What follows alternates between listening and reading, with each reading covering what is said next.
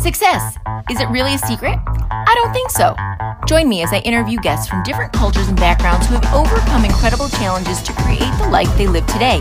1,000 likes, celebrity status, lots of money, or big cars, these are things that come and go and do not define true success. So what is it? And most importantly, how do we create it? If you're a child, teen, or adult trying to understand how to achieve this word, then you are not alone and you won't want to miss a single episode of The Secret to Success Isn't So Secret. This is Christy Maggio, and the key is right here.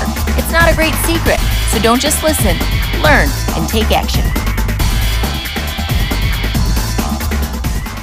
Welcome, Ria, to the Secret to Success Isn't So Secret podcast. I'm so happy to have you here with me today. How are you doing? I'm doing well, Christy. Thanks for having me. It's just a pleasure to be here. Oh, thank you so much. I came across your story, and I want to start by kind of going with where you are today, because you are a leadership speaker, you're a trainer, you're an author, you've published multiple different books. And so I want to kind of start with where you are today. So when we kind of rewind to your past, people can see like, wow, and how you have created the life that you have today. So what is your mission and your vision of what you're doing at this moment as a trainer and a speaker and an author? Yeah, that's a great question. What I really am on a mission to do is to empower women, to help them develop their leadership skills, increase their influence, and maximize their results personally and professionally. And really my passion for that is driven by the fact that the majority of our success, in fact, according to research, as much as 87% of our success in life is determined by our character, right? Our character is who we are. It's how we do what we do. And only 10 to 13% of our success in life and our influence with other people is determined by competency. Competency is our skills, our technical knowledge, our ability to do a job. Right now, that's important. We need that 10 to 13%, that skills and abilities. But it's how we do it that determines our success in life and our influence with other people, right? Think of this from a personal perspective. I guarantee you carry your medical doctor graduated medical school, right? That's competency. He better have. But right. It's how he or she makes you feel that matters. Mm-hmm. And so I get excited about that because, when you look at that, it's absolutely easy to see a character drive success, but nobody ever taught me about, developing my character and how that could be so important to success. I spent years going to college learning competencies, but no one ever talks about character. And I think it's powerful, particularly for women. Mm-hmm. I think it's really important what you said there, because a lot of times, like you said, we are taught growing up all of the things that, what we should know for what the career that we want to go into, all of this knowledge based on a certain content area, but not the one that's most important. And I think, and maybe you'll agree with me, that especially now at this point in time, when you and I were growing up, we had to have those face-to-face conversations, and we couldn't just, write it or text it or chat it, right? And so when you look at that, I think that's really important as one of the skills that's necessary for young people today, is that, what you said, that if only 10 to 13% is your content knowledge, that's a really important skill that needs to be built. And so what do you find that women or anybody that comes to you for your advice on that, what do you find that you tell them to do first? The first and the most important thing, and I don't know that it's even first because it's something you do continually, right? But the foundational thing is I think we have to develop ourselves, just be intentional about daily personal and professional growth. And what I mean by that is there again, just doing something daily to grow my character and develop it. We absolutely have to develop our skills, sure. Because, the thing about it is you think of any time in life when you were mad or sad or upset or frustrated, I guarantee you were mad or sad or upset or frustrated because you didn't have enough influence in that situation, right? You wanted to influence someone to do something, or you wanted to influence someone to not do something, and you couldn't. And that's where the frustration comes in. And so I'm one of those people who I thought leadership was for the boss or the owner of a company. But leadership is influence. It's the ability to influence people. And every single one of us want to influence people. We don't want to just influence people at work, although that's important. How many of us want to influence our kids to make better choices in life? Same principles apply. And so, but what it comes down to is if I'm not intentional about developing those leadership skills, those skills of influence, and my character that helps me do that more effectively, it's, it's just like moving to a foreign country and not learning the language. It's really difficult to influence people if you don't learn the language. Leadership is the language of people. So the first thing I suggest women or men or anybody, I say, you know what, be intentional about developing those skills of influence in your character. Yes, I think that's really important. I think that, so if you were to, in developing those skills, would, I guess, being able to have conversation. Absolutely. One of those skills, I'm imagining, and how to have that conversation in a, I don't want to say positive or negative way, but in a way that, you can get your point across, or that you can be understood as well as the other person be understood. I think what you just said there is important, Christy, because, communication and the ability to connect with people and have dialogue is critical for influence. But here's the thing, and it kind of goes back to, if you've ever heard of the 7 Habits of Highly Effective People by Stephen Covey. Yes. Habit number 5 is seek first to understand and then be understood.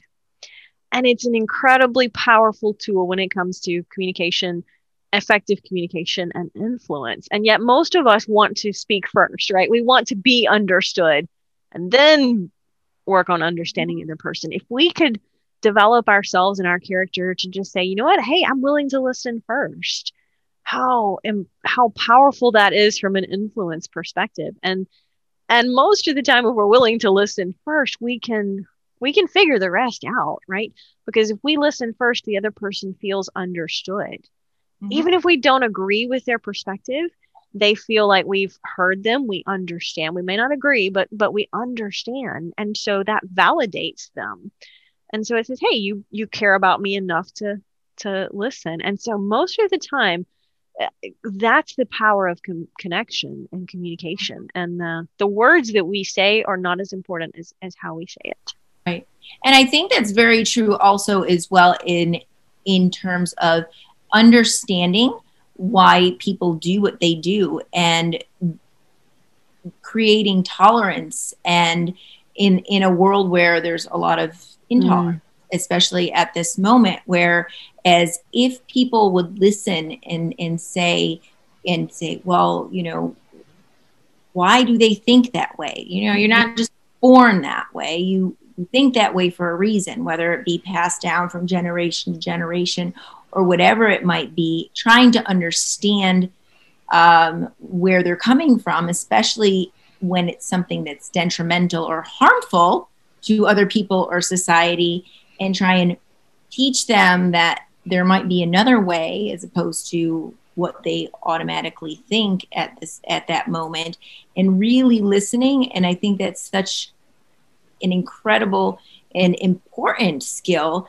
that is very is not used as often as it should be today, in listening what other people have to say, so that we can all understand why something is happening, as opposed to just automatically reacting. Women tend to be by nature a little more relationship oriented, and that's not a feminist statement. It's just a fact. Women tend to be a little more nurturing as a general rule. And that can be an incredible strength in influencing people. Now, it can also work to our detriment if we let that rule the relationship, right? But it can be an incredible strength. And I think that's one of the things that I've learned is that women have a lot of influence. I mean, men do too. There can be great men who are leaders, but women tend to influence in a different way and with a different style. But we have incredible influence, but when we develop it, it can be huge. But there again, it comes down to I've got to work on me first. I love a quote by Michael Josephson who said, "You don't have to be sick to get better." Right? There's nothing wrong with any of us. You think of the number one athlete in any sport in the world today, they're practicing to get better. There's nothing wrong with that athlete. They're just working to get better, and they better be, because number two is out working to get better. There's nothing wrong with us, but we don't have to be sick to get better, to grow and improve. And when we change ourselves, our world changes.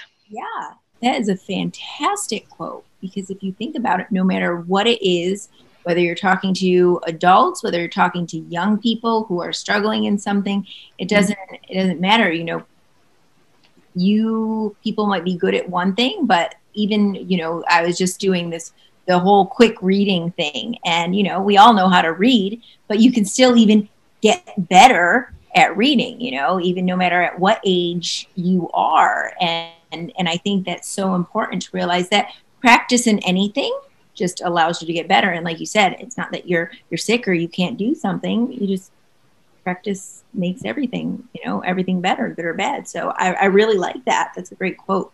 You came from a very difficult childhood. As I came across your story, you had originally held it back for a great many years and then decided to come out with it after hearing something that Les Brown had said. I love Les Brown as well. He's quite inspirational. Yes. And I think it's so important that you came out with this, because there are so many girls, women who have gone through this same scenario and same situation that you have, and that are going through it today or have gone through it and don't know what to do to move on.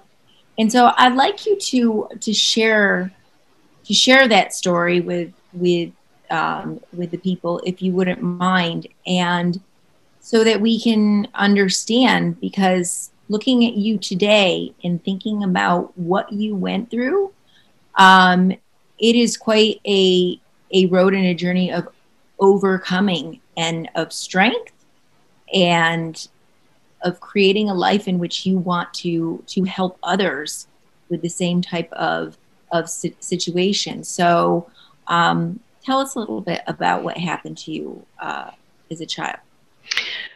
Sure. So I was a victim of sexual abuse. My father started sexually abusing me when I was 12 years old. And it progressed as I got older and he got much bolder. And by the time I was 17, he was regularly having sex with me and would bargain with me, you know, for sexual favors in exchange for something like a night out with my friends. And he always said he wanted to give me the ultimate experience in life, in his words. And that looked like a lot of different things. Sometimes it was taking nude photographs of me. Sometimes it was tying me up and beating me black and blue with a riding crop. And then as I got even older, it progressed to later trafficking me to men he would meet on the internet. And there were times that life was almost not worth living. And I thought about it. I thought about a tub of warm water and a razor blade, because going through that situation and just not having any hope that it would ever get better, right? I couldn't see a potential way out. I couldn't see that the future would be much different. And that's where we start to lose hope, is when we think that today's is good, you know, it's never going to get any better. And you know, you're right. It's my story is not, unfortunately, not that uncommon for men and women, girls and boys. But my story is not everybody's story. But what I've realized is that every single one of us face adversity in life. If you haven't yet, you will. It's coming. And we can take what life gives us and be bitter about it or better because of it. And when I was 19, I met I call him my knight in a shiny Camaro. And 20 plus years later, we've long since traded the car, but I kept him. I married him. And, he was the person that really gave me the courage to leave and to stay gone. And, I left home at 19. I didn't have a job. I didn't have any money. I didn't have a high school diploma. I'd never been to school. I'd been homeschooled my whole life. And I had a duffel bag and a couple pillowcases of clothes and a whole lot of faith, right? A whole lot of hope. Right. And, when I left that situation, I didn't talk about it beyond a few family members and close friends. I didn't talk about what happened to me because I didn't want people to see me as a victim, right? I thought, you know what? I'll just lock up what happened to me in the closet and throw away the key. And I don't want to go back. I don't want to look back. I'm tough. I'm a survivor. I'm just going to push forward. But that's not really healing, right? Because until I was ready to own my story, it owned me. And shoving it up in a closet doesn't mean we really heal from the grief and the shame and the pain of that. And it wasn't until 2013, more than 13 years after I left home, when I heard Les Brown speak, and he was speaking to a whole room full of people.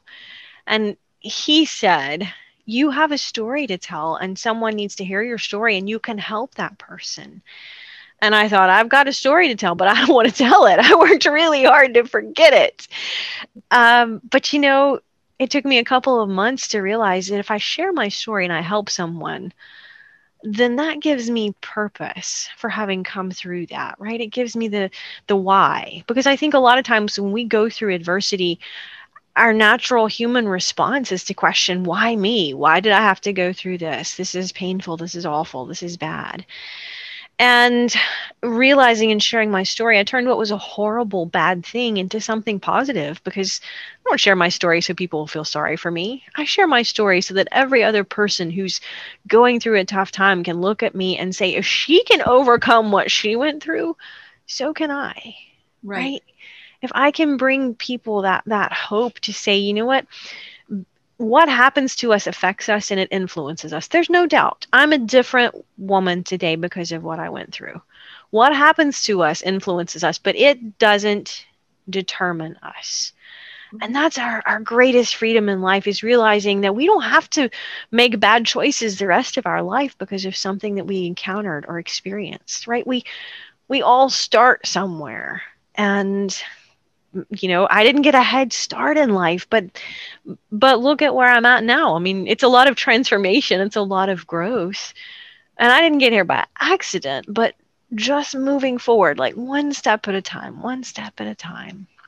Yes. And I think I remember when we had spoken prior to doing the interview, you had mentioned how, this was kind of your calling, your divine purpose, your your faith is what got you through this. However, in hindsight and looking at that, it was something that your dad also used kind of as a pawn in the same time to make you believe that it's what God wanted. And so how were you able to decipher kind of between the two? Because I know a lot of times people tend to try and control and manipulate other people through a God or religious perspective, when we know that that's not true and that's not the case. How do you feel that you were able to say, I know that this is not God's will. This didn't happen because this is what he ultimately wanted to happen to me? That's a good question. And it almost might be two different questions. So let me speak to the first part first. I didn't have a hate and resentment after I left. I couldn't have articulated it. I couldn't have told you that in so many words, but I knew intuitively that holding on to hate and bitterness was only going to pull me down. Mm-hmm. Right. And so what I determined when I left was that person is not going to have one single minute more of my happiness. And I'm not going to give them that power. I'm not going to give somebody else the remote control to my emotional channel, you know? But there again, I couldn't have told you that. I just knew it intuitively. And I just said, you know what, I'm going to put it behind me. But I don't think I really was able to then get to the point of reconciling God's purpose and God's plan with my pain. Mm-hmm. And I like to say now, God doesn't cause the pain in our lives, but he can use it, right? But we have to be willing to let that happen. And I don't think I was able to get to that point until I started sharing my story, because in sharing my story, you know, there again, until I was willing to own it, it owned me. And until I was willing to say, yes, it's there and it's painful and it's hurt, you know, it hurts. It's left a scar. But until we're willing to do that and go through the healing process, I don't think we really can accept that, you know, bad things happen and God can use them for good. Because, you know, there again, we tend to doubt God. We tend to question why. And that's perfectly human, right? And, you know, Stephen Covey talks about the difference between being proactive and reactive. And to me, the way I understand that is we're human, right? We all have emotions and feelings. And when bad things happen, they hurt, they're painful, it's a trial. And it's natural to have emotions and feelings. But we don't have to make our decisions and our choices and live our life based on those emotions in the moment. Right? We can be reactive to the emotions in the moment, but that doesn't always serve us well. I know I'm not the only one who's said something or done something in the heat of the moment and then later gone, man, I wish I hadn't have done that. Right? But we're human. Those emotions are there. There's nothing wrong with that. But being proactive is recognizing that those feelings of hurt or grief or anger are there, but I don't have to respond based on those. I can look long term and say, pause and let me choose a better response for myself. And there again, that took me quite a few years to get to the point of saying, okay, I can choose how I respond to this terrible thing. And I don't think I got there until I started sharing my story. I don't think I was able to until I started sharing my story. Now, as you're growing up and all of this is happening around you, did nobody know? How, you know, you said you were homeschooled, so that is one way to be able to not have to deal with the everyday people. You had friends, but again, nobody really knew at that moment what was going on. And what do you think it was that was kind of like the tipping point, I guess? Were there things in your mind that you wanted to do at that point in time? I'm just trying to make that connection for perhaps girls that are going through that situation now. What would you tell them? So, you know, number one, you know, I always knew, you know, we have an innate sense of this isn't right? And I knew that. And at some point, made that realization that this is not right. This is not normal, right? When you grow up in that type of an environment, and particularly with a lot of psychological manipulation, it took me some time to get to that point and realize just how bad my situation was. And you know, I was desperate to get out, and I ran away from home more than once. And you know, Dad would always find me and come get me. And, you know, I didn't have a lot of options. I didn't have any way to get out, really. And there again, carrying so much fear and shame, the most difficult thing for people who've never been in that environment is to understand, well, why didn't you leave? You know, why didn't you leave? You know, at that point I was 19. And there's so much emotional manipulation that goes on in a situation like that. that it's really difficult to comprehend if you have, if you haven't experienced it. It's the same question we ask a lot of times in domestic violence cases. Right. Why doesn't she leave? Why, and I think what it comes down to is that when you've gone through something like that, I had absolutely no sense of self-worth or self-love, because there was that, the world tells us or holds up an image of saying this is what a good person is, or this is what what a virtuous person is. And, for someone who's going through a victim like that, particularly with a sexual crime, there's that disconnect between what the world says and that feeling of shame. Guilt is I made a mistake. Shame is I am the mistake, right? There must be something wrong with me if this terrible thing keeps happening to me. It must be my fault. It must be something I did. It must be that there's something wrong with me.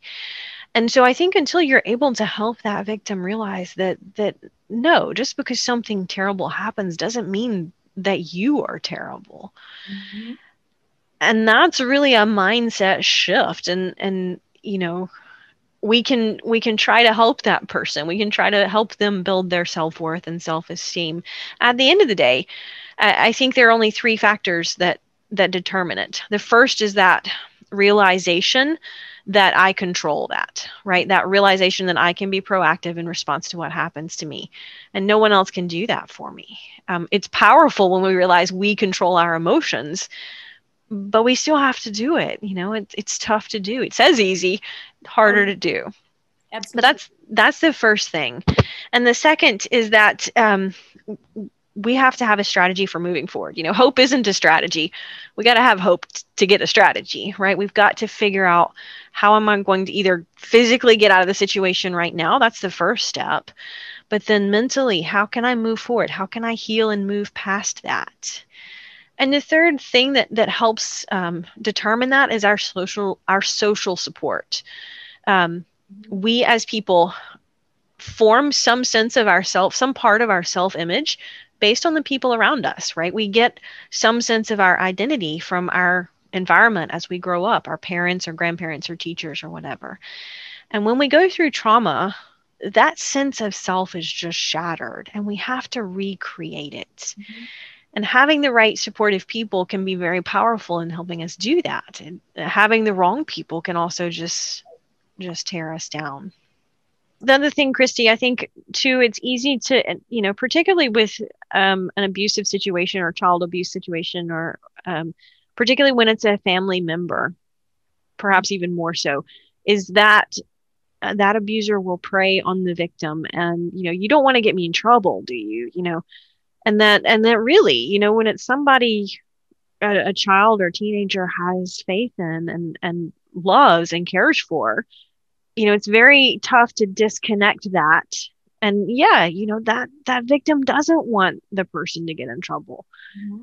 At that level. And so it's tough to disconnect that, particularly especially when you're young. I think that's really difficult to be able to separate that and say, you know what, even so, sometimes there are consequences for our actions, and you need to go through the consequences for these actions. They're wrong. Now, you said that you had run away a couple of times, and finally you broke free. But those few times, your dad came and he found you and was able to get you to come back. Because also, I think at that point you didn't know where to go or what to do. Is that correct? Yeah, and there again, it's like you said, you kind of touched on that, and that's interesting because I talked about that on a podcast recently. As bad as my situation was, it was a known situation. And I think as humans, we have a fear of the unknown, right? It's not knowing the future. If the future looks different, it's scary. Like we don't know. And so it's as bad as the situation was, it was something I knew. And to step out from that into the unknown took an incredible amount of being willing to face that fear and say, okay, I don't know what's going to happen, but I'm going to risk it. I'm going to chance it. And for me, that catalyst was Mac, my now husband of, we've been together more than 20 years. And because I needed that person who believed in me, who cared about me for me, who was willing to say, you know what, this isn't right. It's like, you don't have to, come with me, but you can't go back home. This situation is bad. And that really, he gave me the courage to do that and to stay, to stay away.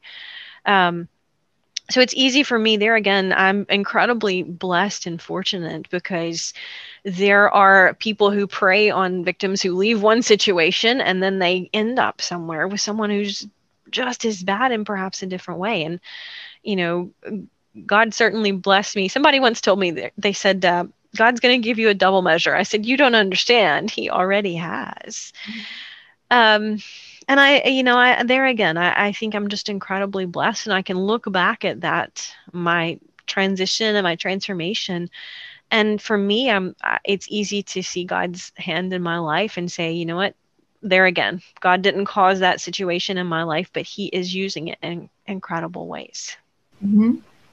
Yes. And so now, coming back to light of what you have, how you have transformed your life. And it's kind of like, you did name one of your books, if I recall correctly, Beauty for Ashes. Mm-hmm. And that's really a significant statement in, for people of faith. And so what does that mean to you? Well, the term is in the Bible, so that's where it comes from. But the Bible verse specifically talks about God will take our ashes and give us beauty for it. And I think a lot of times we expect that to happen literally, and I don't think that's what it means. I think what it means a lot of times is that we receive something much more beautiful, but a lot of times it doesn't look like what we expect. From my perspective, it would be easy to say, God, just take this emotional pain away, just take that away from me, right? That would be beautiful. Mm-hmm. Take these ashes of my past and get rid of them and give me, something else in return. But instead, I still have I'm still affected emotionally by what I went through. Right. But the beauty in this case is being able to take that and share openly with other victims of abuse or women and girls who've been trafficked, and give them hope, because I can stand in front of them today and they go, wow, that could be me. A lot of them want to write a book, or they want to be a therapist and help others. And so the beauty that I think in this perspective is that there again, something that could be horrible and terrible, it's choosing to view it in a different light. I use the analogy of, how a photographer with a very fancy camera has this ginormous lens, and when they're taking a picture, they can focus on the foreground, mm-hmm. and the background would be fuzzy, or they could focus on the background and the foreground would be fuzzy. It's the same elements in the picture, in the frame, just choosing what we focus on. And, all of us have adversity and pain and hardship at some point. And it's learning that we don't ignore the problems and they don't go away. We're just choosing to shift and focus on the blessings that we have. And that's what gives us the ability to be resilient. Right. And I think that a lot of times, we look at these different situations that we may deem as negative in our lives, but yet at that moment, we think that it's, something horrible, or, oh my gosh, why is this happening to me? And, a pastor that I listen to, he often says, it's not a setback, it's a set up. Mm. If that didn't happen to you, if that negative situation, quote unquote negative, if that what you perceive at that moment as a negative situation didn't happen to you, then something better may not have necessarily come along that you see down the road. Your scenario has allowed you to help probably many, many, many more people than you know. And your example of strength and courage in doing this allows other young girls or women to say, you know what? If she can, I can too. And so without that experience, you wouldn't necessarily be the person that you are today. Mm-hmm. So now let's go back and talk about just kind of to wrap things up here a little bit. You talk about leadership and the power of influence, which we had talked about at the beginning. And we kind of talked about those skills, but let's say someone is going through a difficult struggle right now, like many are going through difficult struggles at this moment. What would you say or tell them is a first step for them to kind of take away today to say, you know, they say, wow, if she can do it, I can do it. But where do I go from here? Mm-hmm. The first thing is getting rid of what I call the victim mindset, right? And it's Hal Elrod who said, the moment I take ownership for everything in my life is the moment I can change anything in my life. Now, what that means is not that we cause bad things to happen in our lives a lot of the times, right? We don't choose our circumstances. We cannot control a lot of times the things that happen. Bad things just happen. But there again, I've got to take my responsibility for how I respond, right? That's a mindset shift that says X, Y, Z happened. How am I going to respond?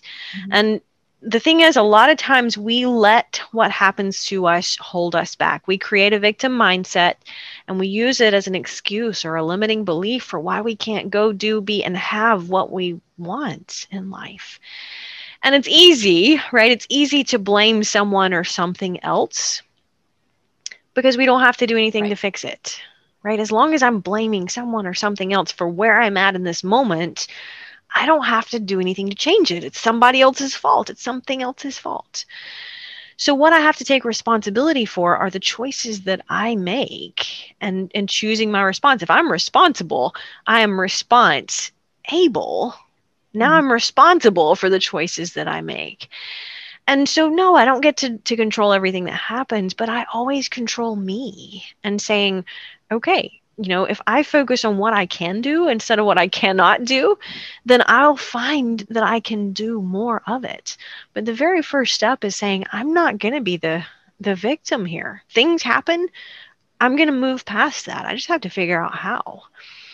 And there again, it's easier to say than do. We all get hungry, right? You cannot control the fact that you get hungry, right. But you control what you put in your mouth in response to being hungry. Mm-hmm. That's a choice that we make. Now, that's just one simple analogy. But you know, we choose our attitude either consciously or not. We choose, you know, what do we do when we get up in the morning? Do we choose to think of positive affirmations? Do we choose to start our day in a positive routine? Mm-hmm. Do we choose habits that don't serve us well to cope or numb emotional pain? But then long term, they tend to just compound over time. Good habits compound or bad habits compound. We choose our habits. And, you know, it's Eleanor Roosevelt who said, I am who I am today because of the choices that I made yesterday. Well, that means that who you want to be tomorrow is based on the choices that you're making today. And it's powerful because we realize that we can make better choices at any moment. And we don't have to get it right 100% of the time. You just have to just focus on this moment. I love one of the things that one of the things that I read that you had said, it's actually a quote from Mark Twain, mm-hmm. That I never heard before. And so I really, I loved it. And it was that two of your greatest days is the day you were born and the day we discover why. Because when we discover our passion, it's our greatest joy, you know, our purpose, our greatest joy is fulfilling that purpose. But I guarantee you, when you discover your purpose in life, it's always in some way going to be connected to helping someone else.